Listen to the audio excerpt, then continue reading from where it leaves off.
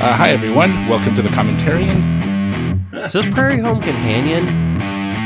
Husband bulge is now a part of my permanent vocabulary. I saw a squirrel. I am going to point out real quick, this to me is like the most disturbing scene in the entire movie. Stop listening right now and go watch Firefly. Hey, this is my podcast. I'm sorry, Joe.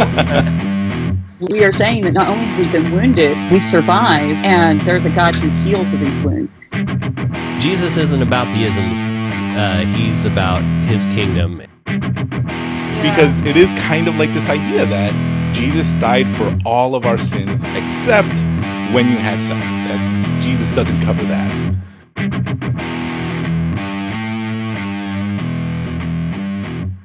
Hey, everyone. Welcome to the Commentarians Coming Attractions episode number 2. We've made it with a few changes, as maybe you heard at the beginning. At first I wasn't going to have an intro song to these episodes, but one night I was having trouble sleeping, and then I had this flash of an idea, and at around 12 or 1 in the morning, and so I stayed up very, very late putting that together. It might sound a little frantic, maybe not as great as I would have hoped, but there it is. That's something that I included. There's also going to be a little bit of another change. I'm going, instead of just doing the Rotten Tomatoes meter rating, I'm going to also include Plugged In website to give you a more full, both secular and Christian ideas of how people saw the movie. So those are other changes that I'm going to be making. Okay, so what we do in this episode, in the Coming Attraction episode, is we talk about what movie we're going to be seeing, tell you a little bit about the movie, we tell you who I'm going to be doing it with, why I picked that person, kind of an introduction to the main episode. So that's what the Coming Attractions episode is, and just so you know, just a little heads up, in the future, next month we're going to be going into the normal format. So although I released 2 episodes at the beginning of this month and then 2 episodes today at the middle of this month, we're going to start going into the regular format in the from now on. So, look for, November 1st is going to be our, Coming Attractions episode number 3. And then you'll get the actual movie on the 15th of November. So stay tuned for that. Other than that, let's, move on. Before we get into the movie and the guest, I wanted to let you guys know, a little bit about myself. I actually have another podcast, a podcast that I've been doing for almost 2 years. It is not at all connected to this one, but I thought that I'd let you know. It is called Drinking at Bible Study. Now, what that is me and a friend, basically, after we talk about what's going on in our lives, stuff in the news and stuff, we go into a Bible study. We either go through a book in the Bible or we go through a Christian book. A few chapters at a time. Every week we read a couple of chapters and then we discuss it through our unique perspectives. My co-host is a progressive mystic Christian and I'm an evangelical Christian. What a progressive Christian is basically is kind of a Rob Bell type, if you know him, believing that the Bible is more a collection of stories and not so much a historical document. Kind of doesn't believe that there's a hell, believes that you don't have to accept Christ as your Savior in order to get into heaven. I am, of course, more conservative in that arena. I am very much believe that that you have to accept Christ as your Savior to have your sins washed away. I believe that there is a hell, that kind of thing. So both of us going through the Bible and reading both perspectives, and both of us reading those either chapters from a book or chapters in the Bible, and we discuss our own unique perspectives on what we just read. It is a little bit more looser, a little bit more liberal, one would say. For example, there is some language in that podcast. If you think of Bad Christian Podcast, it's more in that vein. We're targeting more progressive Christians and young evangelicals, young adults, who are more loosey-goosey, who think that the church is a little bit too uptight. We're trying to reach that audience. It's a very specific audience that we're going for, so that's why it's a little bit more loosey-goosey, a little bit more, off the cuff, kind of a little bit more, I don't know. I don't know what the word for that would be, but anyway, just wanted to let you guys know that. Again, that's a separate thing that I'm doing apart from this. This is much more old-fashioned evangelical. There will be no cursing in this podcast. It will be very much an evangelical podcast. I don't think I'll have many progressive Christians on this because it's a different focus and it's for a different audience. So if you wanted to check that out, it's called Drinking at Bible Study, and it's on iTunes. So anyway, just thought I'd let you know about that. Okay, so what movie are we going to be doing now? Now, of course, I already released a movie episode, but let's just do this the way we're normally going to be doing this. Old Fashioned, released in 2014, and we're going to be doing it with Gina D'Alfonso. She is an author and a writer. She is the editor of Breakpoint.org, and you can find her work there at breakpoint.org/authors.Gina D'Alfonso. She also writes for Christ in Pop Culture at christinpopculture.com/author/G D'Alfonso. She's also been published in The Atlantic and Christianity Today, First Things, The Weekly Standard, and elsewhere. She is a Facebook friend of mine. I just love a lot of her writing. I love her perspective, and she just released a book called One by One, Welcoming the Singles in Your Church. Whereas many books about Christian singles kind of try to tackle why there are so many Christian singles in our churches, this book is more focused on how the church can minister to them. They are often neglected because the church is so focused on married couples and relationships and parenthood. They often neglect or don't really minister to singles in a way that's really helpful, because it's all about getting married and getting paired up, as opposed to this is where they are in their life. It is a stage in their life like any other stage, and we need to minister to them in a way that helps them in the moment that they're in, not trying to move them along into the next stage or looking at them like they're not at a place where they should be. They are in the place that they are, and that's where the church should meet them. And this book is great. I just finished reading it. It is great at explaining to the church how they can better minister to this often neglected group in our churches. So check that out. One by One, Welcoming the Singles in Our Church. You can find her on Twitter at Gina D'Alfonso, GinaDalfonzo. You can also find her on Facebook at facebook.com/GinaDalfonzo.author. Again, a brilliant mind, really entertaining writing. I really, really enjoy her work. Okay, now let's get into the movie. Old Fashioned, released in 2014, according to IMDb, a former frat boy and a free-spirited woman together attempt the impossible, an old-fashioned courtship in contemporary America. Directed by Rick Swartzwelder, written by Rick Swartzwelder, and starring Rick Swartzwelder, along with Elizabeth Roberts and Lejeanne Wood. With a budget of $600,000, it made $1,914,090 as of March of 2015. Ladies and gentlemen, that is what we call a success. Rated PG-13 for some thematic material, and we'll get into what that thematic material is later. Let's get into the reviews. Rotten Tomatoes gives it a critic score of 20%. That is certified rotten, with an audience score of 85%. We saw similar things with the Passion of the Christ movie. Let's hear what some critics had to say. One critic said that Swartzwelder wants to engage his audience with the tale of moral redemption through chaste romance. Trouble is, throughout a good portion of the movie, the writer-director gives off a disconcerting Norman Bates vibe. Another said that the film isn't so much cute and old-fashioned as it is acutely offensive. We talk a little bit about that in the actual episode, how Clay, the character played by Rick, comes off not... He's supposed to be a mysterious and charming kind of guy, but he doesn't come off that way. He comes off a little strange. But again, we talk about that more in the actual episode. Let's move on to the Plugged In review. According to Plugged In Plugged In gives it a score of 4 out of 5 plugs.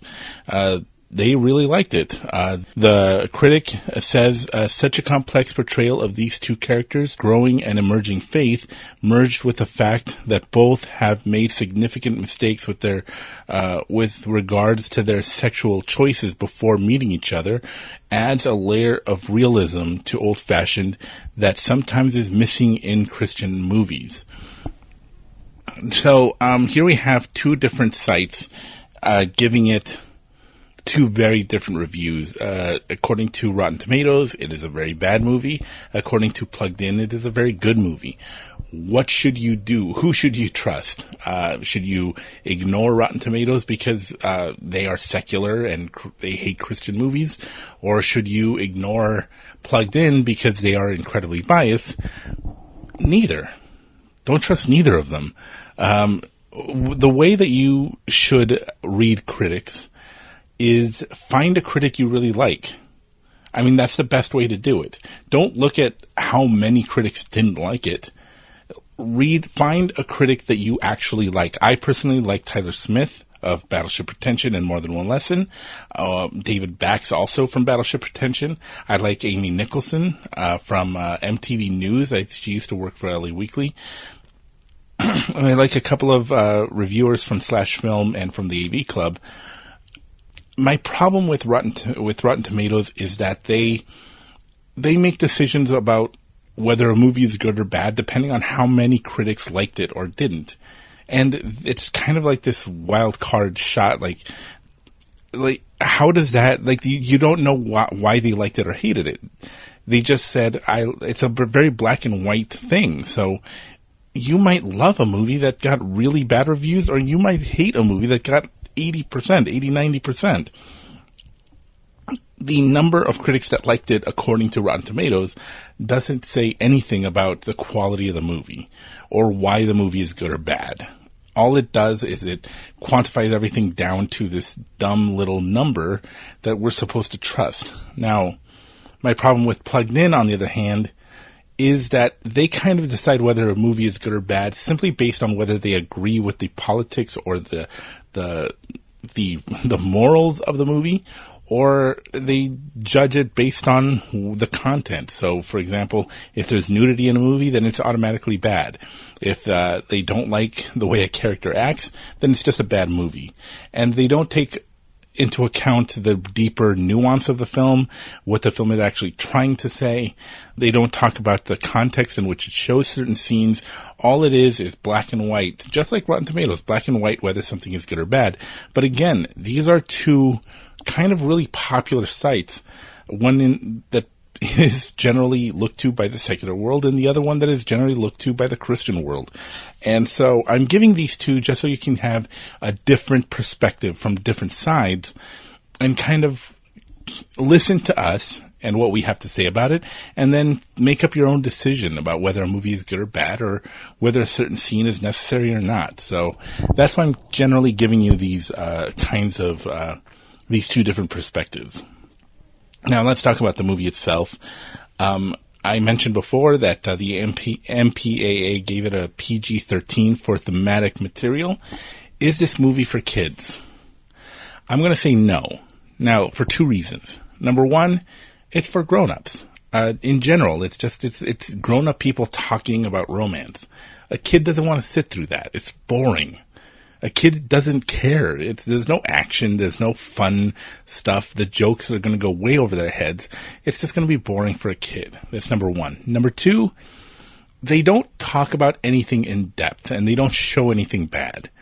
But they talk about things that maybe you don't want your kid knowing about quite yet. For example, there's a stripper scene. Now, I joke by saying that she is the most clothed person in the entire movie. But I mean, again, it's a Christian film, so you can't really show a real stripper stripping.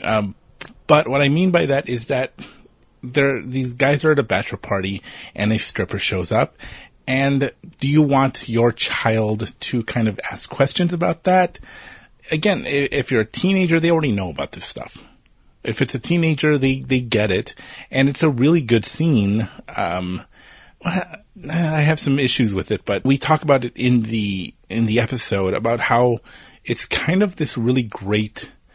It's different than any other show or movie would have it, because most shows or movies have bachelor parties where a stripper shows up or they go to a strip club and it's completely normal, and it kind of isn't okay.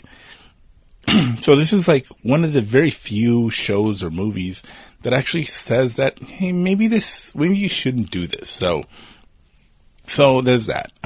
There's a little bit of drunkenness in the movie. There's also a Girls Gone Wild style DVD where the main character, in his college days, made one of these DVDs where he filmed women at bars taking their clothes off. There's some flashback scenes to that, to when he was recording those, but they don't show anything. They don't show women pretending to take their tops off or from their shoulders up doing any, suggesting anything. All it is are shots of women kind of swaying back and forth to music. Not at all. They don't show anything. They don't even imply anything, but we know what's happening.